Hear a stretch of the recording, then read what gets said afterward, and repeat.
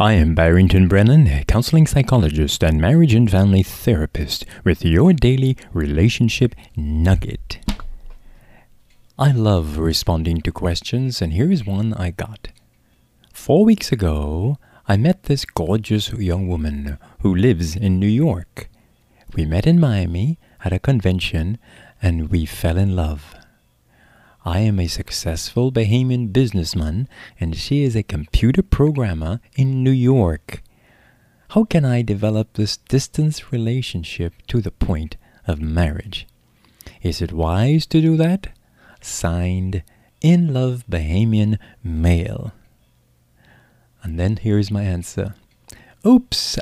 Did you fall in love with this young woman in 1 week? You are infatuated with her. Now, infatuation is not all bad, but is not enough to build a relationship. Developing a relationship with someone living in another country while you live in the Bahamas is very difficult, and it is perhaps not a wise thing to do. But listen carefully. First of all, let me remind you about the difference between infatuation and love. Infatuation is the chemistry you experience between each other when you first meet. It is the spark and the fire that starts when your eyes first cross the room. It is the feel-good sensation that runs through the body and mind when you first hear her voice. This is all good, but it does not last. Most relationships start with infatuation, but it must not be the foundation on which to build the relationship. What then is love? Love is simply a choice. It is the decision to stay committed, faithful and true to the same person. Infatuation will definitely fade in time. Love remains as long as we decide to love. Love is eternal. Infatuation is temporal. Love is a lasting principle. Infatuation is a whim and a fancy. You fall in infatuation and you grow in love. Infatuation is what you are excited about when you look at her. Love is what you're excited about when you learn about her character, lifestyle, family, and friends. So, dear In Love Bahamian Male, listen carefully. What you feel is great. However, to make an intelligent choice about your life mate, you need to be there with her. You will always remember her as the sweet, respectful, and innocent person you met at the convention. But only through time and personal interaction will you really know if she is as genuine as gold. And that's important. Remember, being able to laugh together, talk together, and share with each other is not enough to know if someone is for you. Good friends often do not necessarily make good married partners. Being a nice person does not automatically mean that she will be a suitable marriage mate. You must first ask yourself some serious questions. Am I willing to travel frequently to get to know the person better? Am I willing to change my lifestyle, country, and future plans to develop a healthy relationship with someone in another country? Would she be willing to do the same? What was I really attracted to when I saw her at the convention in Miami? Was it her sexy walk?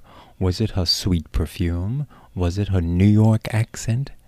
If these are all, you will soon find another sexy lady, perhaps in Jamaica, Exuma, Belize, Freeport, the Bahamas, when you are on another trip. Then you will only be acting like a traditional sex-driven male.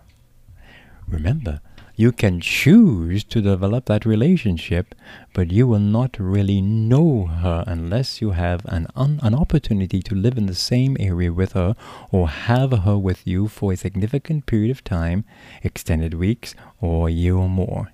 Or you may decide to travel very often to visit each other. The risks are too high. You want to know exactly where you are getting or what you are getting into when you marry. If you met in New York today, return home and write daily to each other and only see each other every 2 months, the chances are that both of you will never see the real person.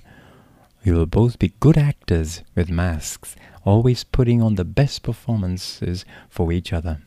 However, the longer you are around each other, where you can have continuous daily routine lives, the mask begins to peel off and your true self is revealed. That's the person you want to marry. Let me just stick a pin right here. I want you to understand that I am actually a supporter of online dating. I believe one can find a good mate, and I know of friends and individuals who have done so, lifelong mates, via online websites. But you have to follow certain guidelines and principles and rules. So let's continue. If you really feel that it's worth investing your love into this young woman, then what can you do? Here are some things you can do. And you can select the one or the ones that are best for you. Here they are. And I'm responding directly to the letter. Move to New York, find a job, and live there for at least 1 year. Of course, you will live by yourself and not with her. There will be no shacking up. Another suggestion, that she moves to Nassau. Find a job and live there for at least 1 year. Or spend a 3-month vacation in New York developing an acquaintance to enable you to see if you really want to invest in the relationship. Note that when you visit your friend, it is not wise to plan to live together, simply because it is convenient and less costly. Be independent. It will be worth the money. Living together with someone you do not know can be risky, even if you reason that you are only staying in the same house, but not in the same room.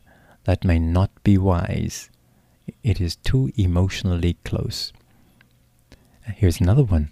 Or if you are happy about your findings, decide to make monthly, bi-weekly, or quarterly trips to New York and stay 1 to 2 weeks or at least 3 to 4 days at a time. This can be expensive, but it might be worth it. Trips can be altered. She can go to Nassau and you go to New York. The point I'm trying to make is that you need significant time together to get to know each other. Distance usually push people apart. Writing letters, texting, FaceTiming, messaging, emailing, although very good to start with, it is not enough to learn about an individual. I know there have been exceptions. You might know of individuals who met each other in Germany and only wrote to each other for 1 year, then got married. The problem is that they had to learn how to become friends after marriage. That's difficult to do, and it's risky business. The risk is that other marital difficulties dangerous to the health of the relationship may arise that will hinder proper growth before you become friends. Do you want to take that risk? I admonish you to think before you leap into the arms of infatuation and romance. So if you feel that is the right person that you really want, alright, then following these suggestions before making that final decision is important. Alright? Avoid accepting his or her explanation of life experiences, divorced, past, or failed relationships. As far as possible, seek an unbiased view of your distant friend and his or her life from a friend and of the partner, a relative, a pastor, an associate. Then, I can say much more, but the main point is be wise, take your time, and don't thrust your life into the heart and arms of someone you do not know. For this has been your daily relationship nugget. I am Barrington Brennan, keeping a smile on your heart.